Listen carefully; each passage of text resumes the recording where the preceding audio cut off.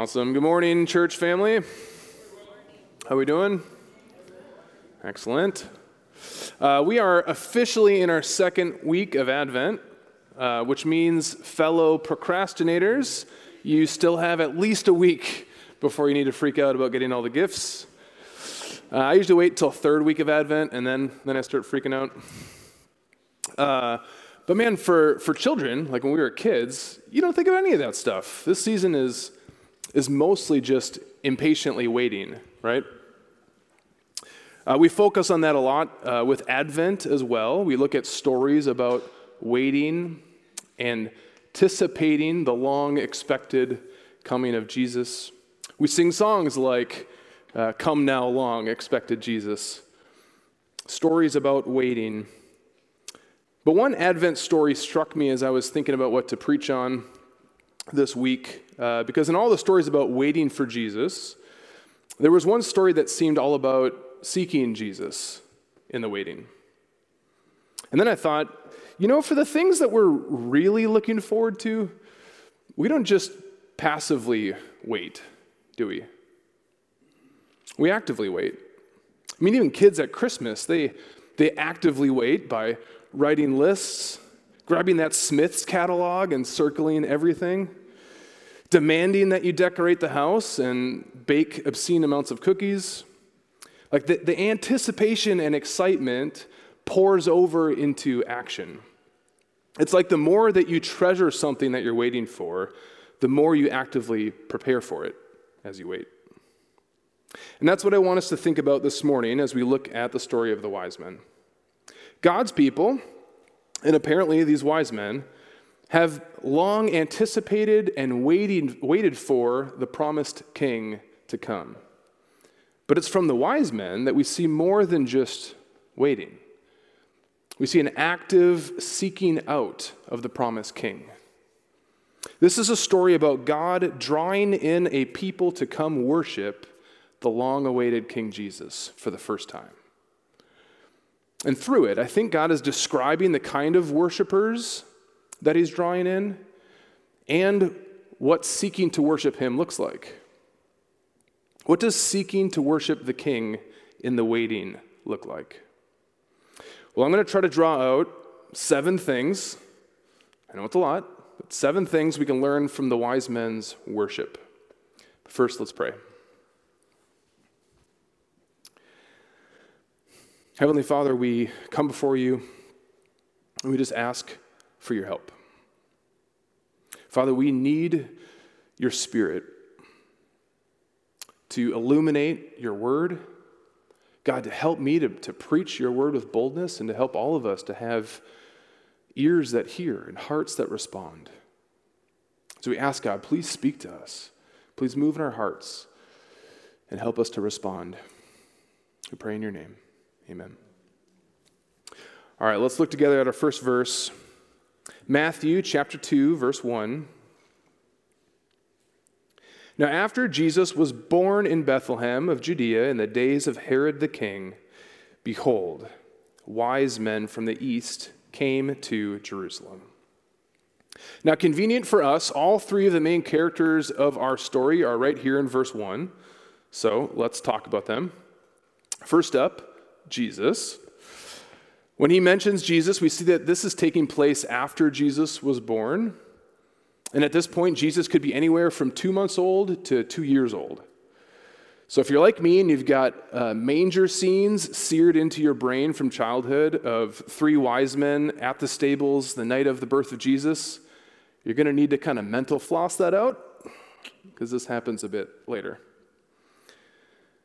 But in Matthew's gospel, we go from the angelic pronouncing of that Mary is going to miraculously give birth to Jesus to this story. And one thing we need to know to help us understand the story fully is that Matthew is writing primarily to a Jewish audience. And what he's most concerned about is helping them connect the Hebrew scriptures to Jesus.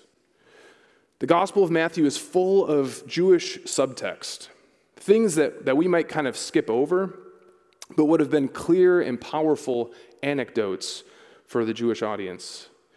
Matthew chose to tell this particular story to help his readers connect the dots. And one of the dots he's connecting is that Jesus is the promised king. All those prophecies about the coming ruler of all the earth, like we see quoted from the prophet Micah in our text, Jesus is king. The promise is fulfilled. And we see this even in how he mentions the second character, Herod the king. Matthew drives home the point of kingship in this story. When he introduces Herod, it's Herod the king in verse 1. Again, Herod the king in verse 3. And as just the king in verse 9. His audience would have known the kind of king Herod was. Appointed by Rome, he wasn't really a king of the Jewish people. Herod was, in worldly terms, a very accomplished king. He's the kind of king that got stuff done. Considered a master builder, he was credited with restoring the temple in Jerusalem as well as building many pagan temples, building many theaters, cities, great palaces, and honestly, an absurd amount of fortresses for himself. He was a paranoid sociopath.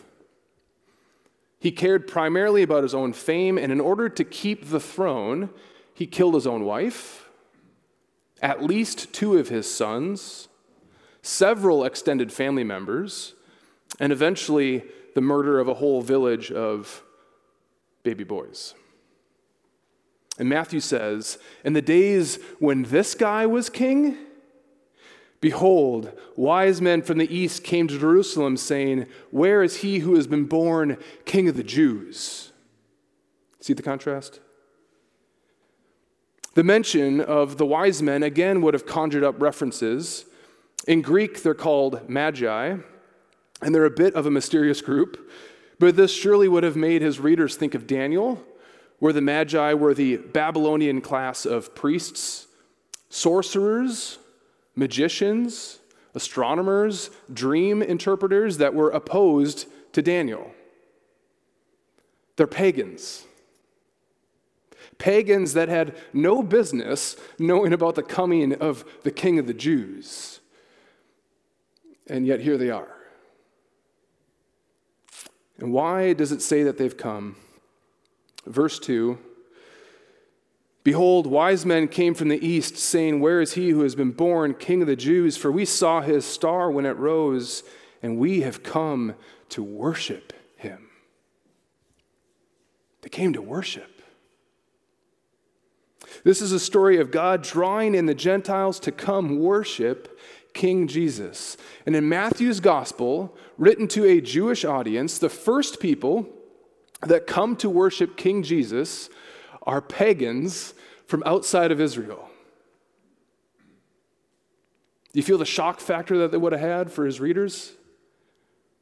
I mean, it's absurd. God draws the Magi first? I mean, we're the ones God promised the Messiah would come for. We're the ones keeping his law. They don't deserve Messiah. And there lies the point. God is highlighting something for his Jewish audience. This king isn't coming just for them. He isn't just king of the Jews. He's king of the whole world. He always has been. This has been his heart from the start for the nations. And that means people that they would have counted unclean, unworthy, and undeserving of God's kingdom. This is a major theme throughout Matthew. Like in Matthew 9:12, when Jesus says, those who are well have no need of a physician, but those who are sick. Go and learn what this means. I desire mercy and not sacrifice.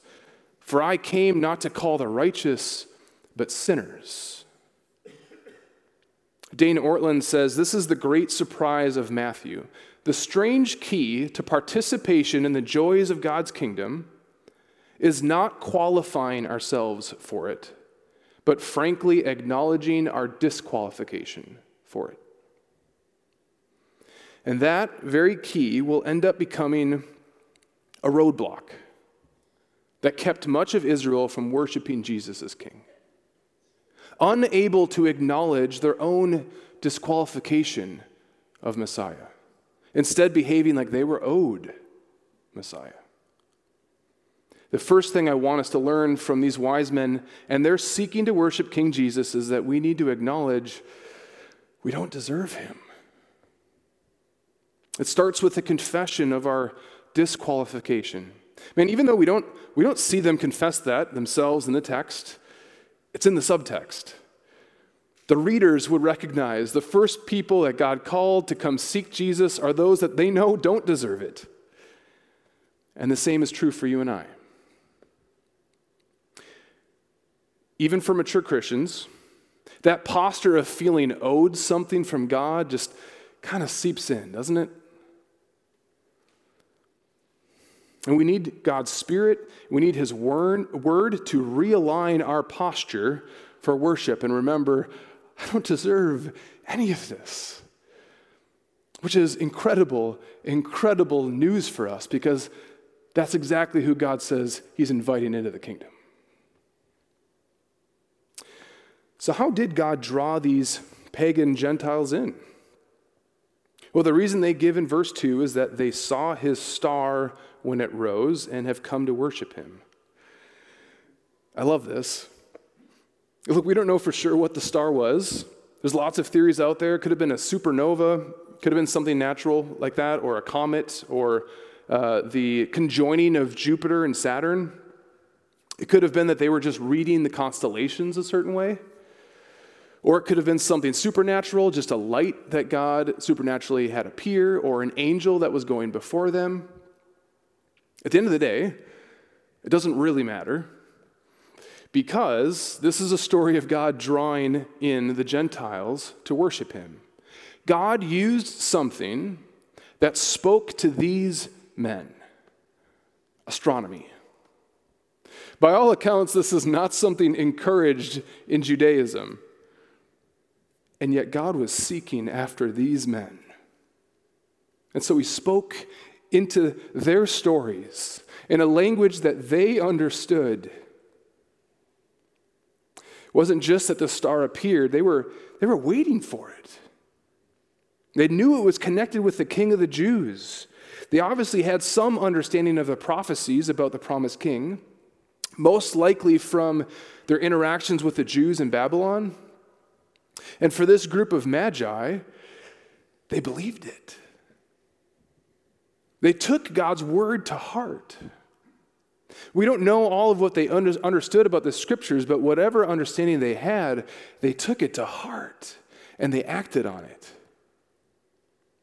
They were listening, watching, waiting for God to speak. They listened to his word and the prophecies, and they watched for him to speak as they waited for the star. And when they heard God's word to them, they took it to heart and they responded. They believed it and they acted on it. James 1:22 says, "Be doers of God's word, not hearers only, deceiving yourself." It's not just hearing God's word, it's how we respond to God's word. And man, it can be so easy just to come in on a Sunday morning and hear with my ears. I'll confess, it's easy for me sometimes. You just kind of come in and go through the motions. But worship to Jesus isn't just hearing his word. It's in our response. The second thing the wise men teach us is that they were hearers and doers of God's word. And the wise men responded by coming. Coming, it says back in verse 1, to Jerusalem from the east. Doesn't tell us exactly where that is, but most commentators would say it's the area of Babylon. And from Babylon, by the major trade route, that would have been about a 1,300-kilometer journey. A 40-day walk one way. Now think about that. Think about what this says about their seeking to worship the promised king. They sacrificed their time, right? That's almost a 3-month round-trip journey. They sacrificed convenience and comfort. They wouldn't have been staying at the G Hotel, right? Their safety, this was not a safe journey. They would have more than likely brought guards with them just to protect them. They sacrificed what people thought about them. You think about that? Like, hey, where are you guys going? Oh, we saw a star. And so we dropped everything in life to go worship the King of the Jews. Right? Like that's the kind of faith that labels you crazy. But that's a sacrifice, a cost that they're willing to pay in order to go meet and worship the King. I have to confess how often my worship of the King, my pursuit to see and know and understand King Jesus falls flat in comparison. I grumble that God doesn't seem near, that I'm not hearing his voice, all while I can't be bothered to open my Bible. We have a million excuses, busy lives, filled with all kinds of things that get in the way. When Jesus says, come seek me, we say, Jesus, come to me. I'm going to stay right here in the same patterns, and it's on you to come convince yourself to me. But the wise men indeed show us wisdom here. They lay the worries of life aside, and they go and seek the King. Jeremiah 29:13 says, you will seek me and you will find me when you seek me with all your heart. Third point to glean from these wise men, they sought the King with all their heart. They diligently sought out the King in order to worship him. They came all the way to Jerusalem and they inquired. They sought after knowledge they lacked, going to the King in Jerusalem himself to ask about the King of the Jews. And when they did, verse 3, Herod the king heard this, and he was troubled, and all of Jerusalem with him.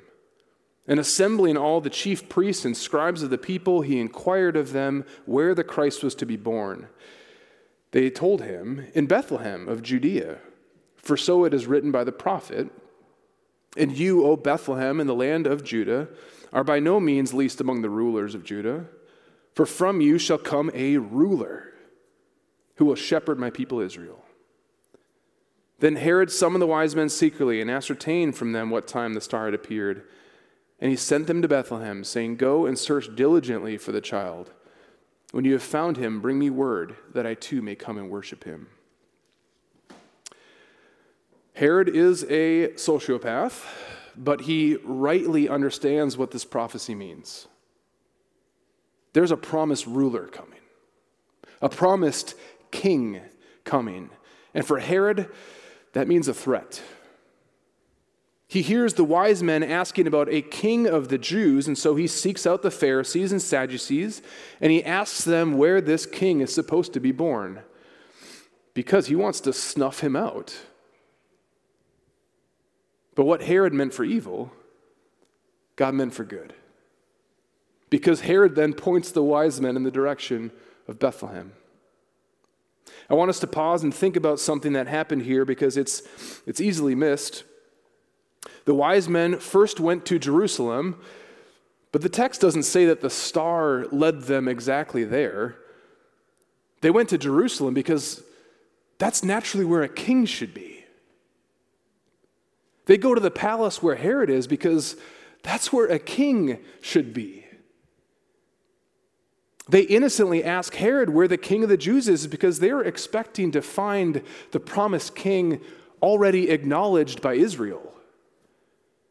But he wasn't.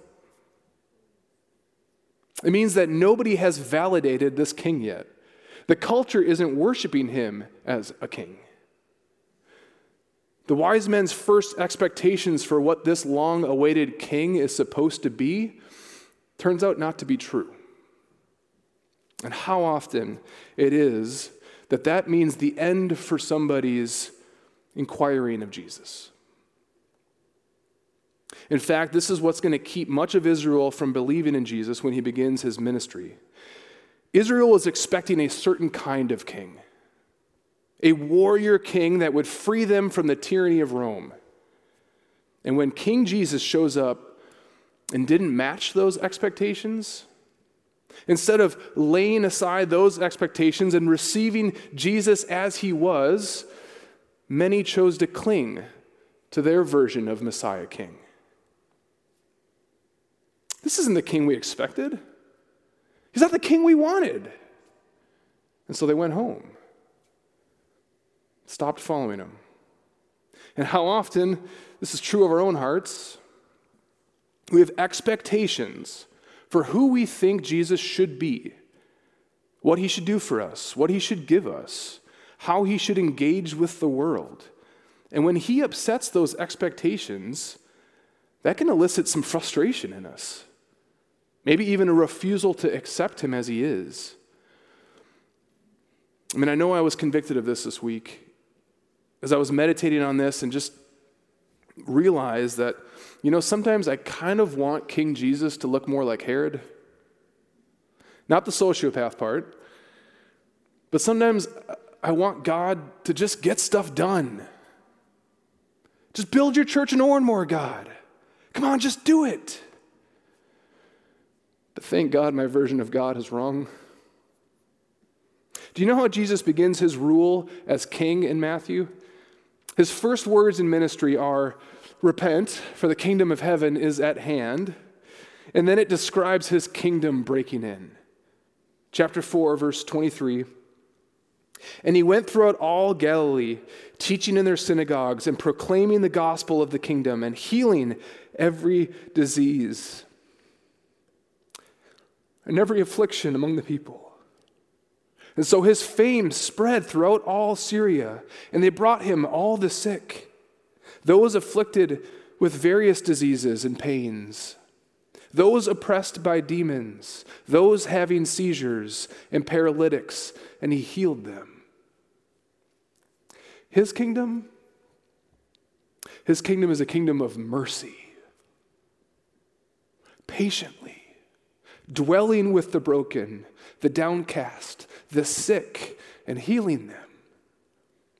Ultimately healing them from their greatest disease, sin.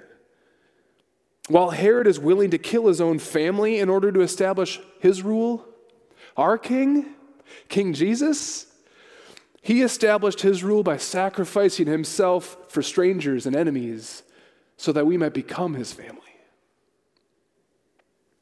He's not the king they expected, but the wise men, verse 9, they went on their way. Bethlehem is a backwater village. I got to go there when I did my study abroad in Israel, and outside of the fact that Jesus was born there, it was nothing to write home about. This is not where a proper king would be growing up, but that doesn't dissuade them. He didn't match their first expectations, but they didn't go back home. They went on their way. They continued to search. We don't get to define this king. He is who he is. Point number 4, they surrender their false expectations of Jesus. Verse 9, after listening to the king, they went on their way, and behold, the star that they had seen when it rose went before them until it came to rest over the place where the child was. When they saw the star, they rejoiced exceedingly with great joy. In this story of God drawing these Gentiles to come worship the king, we're getting at the heart of it all now. The Magi have gone on an extraordinary limb to make this massive journey, trusting that this star is God's confirmation of the promised king. But he's not where they expect. Nobody else seems to be expecting him by this star. They get directed towards Bethlehem by Herod because of the prophecies that the priests and scribes mention. But did you notice that the priests and scribes aren't going with him? They're going alone. They weren't convinced that this was God's sign. I mean, what if we're wrong? Maybe it wasn't God. Maybe we misinterpreted the stars. But then, as they continue on their way, the star rose again, went before them and rested over the place where the child was. And when they saw the star, they rejoiced exceedingly with great joy.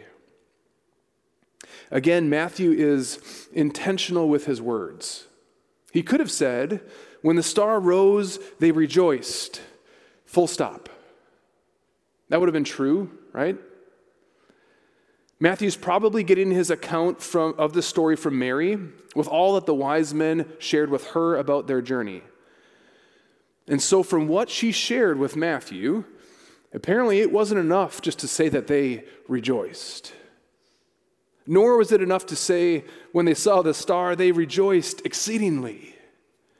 Nor was it enough to say they rejoiced exceedingly with joy. But it says they rejoiced exceedingly with great joy. Look, there it is. It's there again. It's real. We weren't mistaken. It's real. And there it is hovering over that village. God showed us the way. The King is here. And they rejoiced exceedingly with joy. Please don't miss what God is saying our kind of worship to God should look like.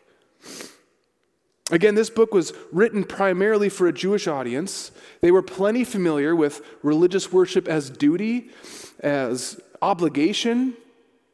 In Matthew 15, when Jesus is talking to the uber-religious Pharisees, he says, "Well did Isaiah prophesy about you, saying, 'This people honors me with their lips, but their heart is far from me. In vain do they worship me, teaching as doctrines the commandments of men.'" That should be a sobering verse for us to hear. I know it is for me, because it describes a people who honor God with their lips. They sing about him. They teach about him. They preach about him. They pray to him, all in a way that can be completely in vain, worthless. Why? Because their hearts are far from him. Jesus goes on to say that it's not what goes into the body that makes you unclean, but what flows out of the heart, because true worship comes from the heart. In Matthew 13, Jesus tells this parable: "The kingdom of heaven is like a treasure hidden in a field. And when a man found it, he buried it again. And then in his joy went and sold all that he had so that he could buy the field and have the treasure." God commands that Jesus be our ultimate treasure. God's heart for you is that you find your all-satisfying joy and happiness in him. The worship we see highlighted from the wise men here, it's not duty, it's not obligation. They see God's confirmation that the promised King is here, and they worship from their hearts with exceeding joy. They probably looked like fools to some of the guards and attendees that were with them. Do you ever feel that? Do you ever feel like, man, if I worship Jesus with all my heart right now, what are these people sitting next to me going to think? So maybe you dial it down a little bit. But do you ever watch the crowds in the World Cup? Right? The game-winning goal gets scored, and the crowd loses it. Right? There's this guy, he's just going to rip his shirt off. He's going to scream. Well, he can't rip off his shirt off in this World Cup. But normally, rip their shirt off, they're going to scream, they're going to sing, they're going to dance. And do you think they care at all what the person next to them is thinking? No. Their affections, that person's joy, proves what his heart is treasuring. And he has zero reservations about it. All for a game that at the end means nothing. Sometimes our church worship looks a little bit more like a fan at a golf tournament. Oh, it was pretty good, God. Yeah, it was good. Yeah. I would just encourage you, the joy that we see here, this is God's heart for you. Man, I know growing up, my thought was, God is most satisfied the more miserable I am. And so I would go to Mass, and the more difficult it was, the more it was glorifying to God. But that's not God's heart. He is glorified the more joy we find in God. Where your treasure is, there your heart will be also. What we find our joy in reveals what our heart is treasuring. And here, for these wise men, they find their exceeding joy in the King. Point number 5, they worship Jesus from their hearts with joy. Verse 11, and going into the house, they saw the child with Mary, his mother, and they fell down and worshiped him. Now, this is incredible. You can imagine these guys walking into this backwater village. We don't know if the star hovered right over the house or just in the village at whole, but it doesn't matter because it's one of those villages where everybody knows everybody. And so they get pointed either way to Mary and Joseph's house that they're staying in. Their 40-day journey in search of God's promised king, prophesied about for centuries, lands them at a doorstep of a first-century Jewish home. They knock. The door opens. And what do they find? There's no fanfare. There's no throne room. There's no servants in attendance waiting for them. Just a teenage girl named Mary holding a baby boy. And they fall down and worship him. They worship. They came expecting to find a king recognized by Israel, and instead they find a baby that no one knows about. They didn't demand proof. It just says they saw the child, and there was something in them that they saw, and they worship him. We don't know all that the wise men know about the nature of Jesus, but worship is reserved for the divine. The Jewish readers of this book certainly wouldn't have missed it. The first seekers of this king bow down in worship of this king. Because that's what this king deserves. Because he is the King of kings. He's God. He's Lord of all. They are submitting themselves to, swearing allegiance to, giving worship to this baby King of kings. Even in the small way in verse 12, which says, and being warned in a dream not to return to Herod, they departed to their own country by another way. Like there's no allegiance to Herod. Their allegiance is to the God of this king, even though he's not what they expected. And I wonder if sometimes when God isn't showing up the way we want him to, or he's calling us to do something that we don't want him to, we can be a little slow to bow our knee to King Jesus, choosing instead to be our own little kings. We accept him as Savior, but we're resistant to accept him as King, as Lord, as the one that we give our authority to, the one that says, go this way or go that way, the one that we bow our knee to when it comes to our relationships, our jobs, our money, our family, where we live, how we spend our time. But make no mistake, right worship to God requires submission to Jesus as the King of kings. Point number 6, the wise men submit to the king and worship as the King of kings. And submitting in worship to this king, man, it's unlike submitting to any other authority. You can rest knowing that he is a good king, always working for your good. You can rest knowing that he is the king with all authority, meaning your enemies are no real threat. You can rest knowing that he is always a truthful king that always fulfills his promises. Finally, second half of verse 11.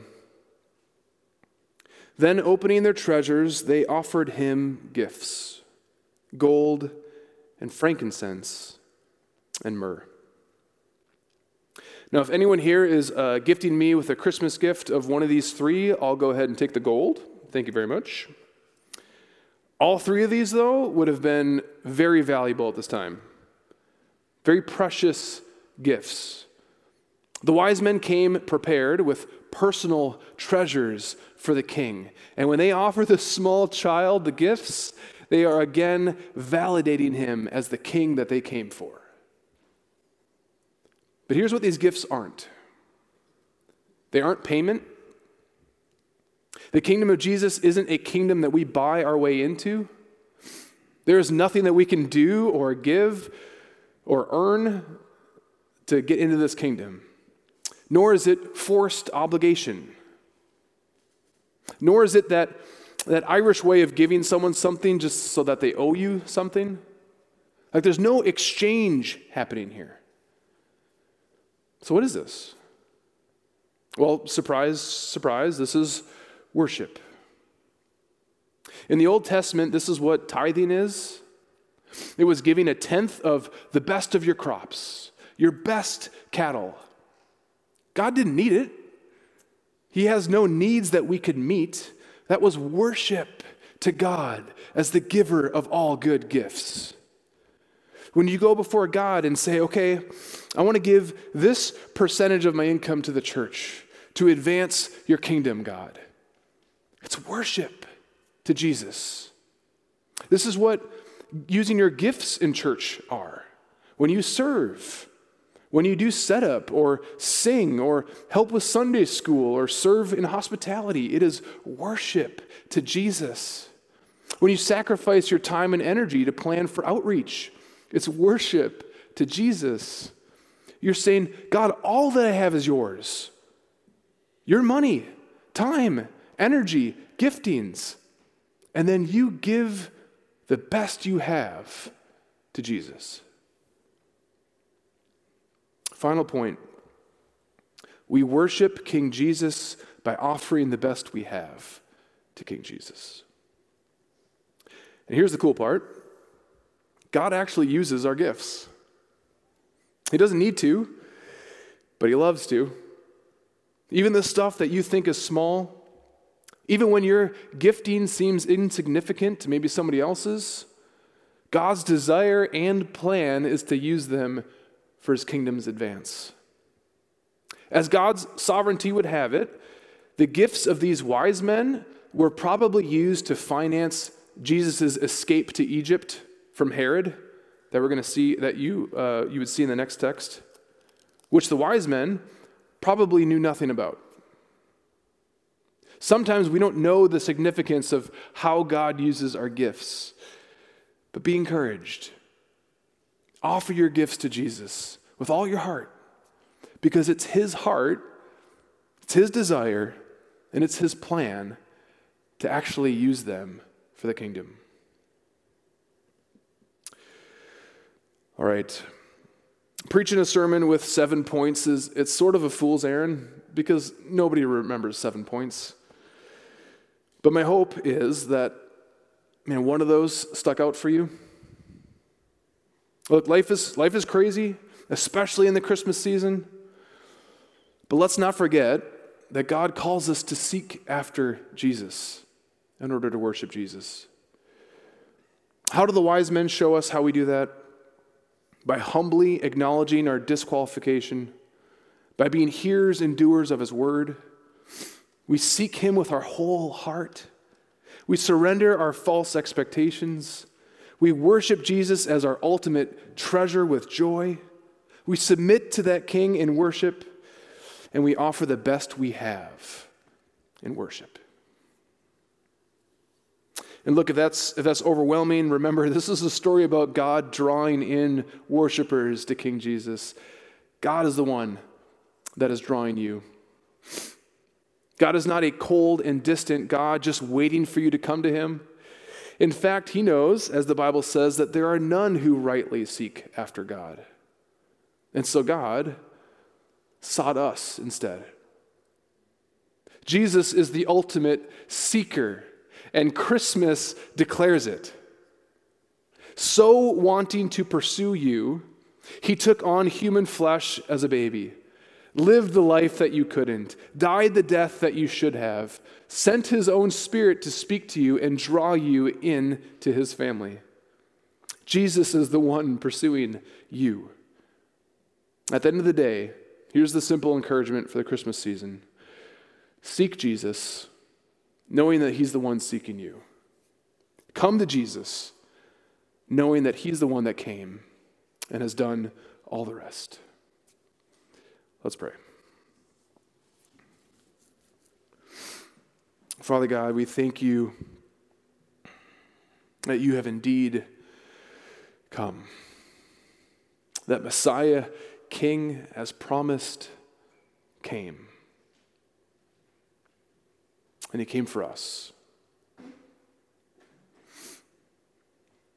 And we thank you for the example of the wise men, of what it looks like to seek you, to search after you in order to worship you. And I pray, God, that you would help us. We confess that we don't do it as you call us to, but we want to. So we ask, God, fill us with your Spirit. Lead us down the path that leads to you. Help us to worship you with our whole hearts. We pray in Jesus' name. Amen.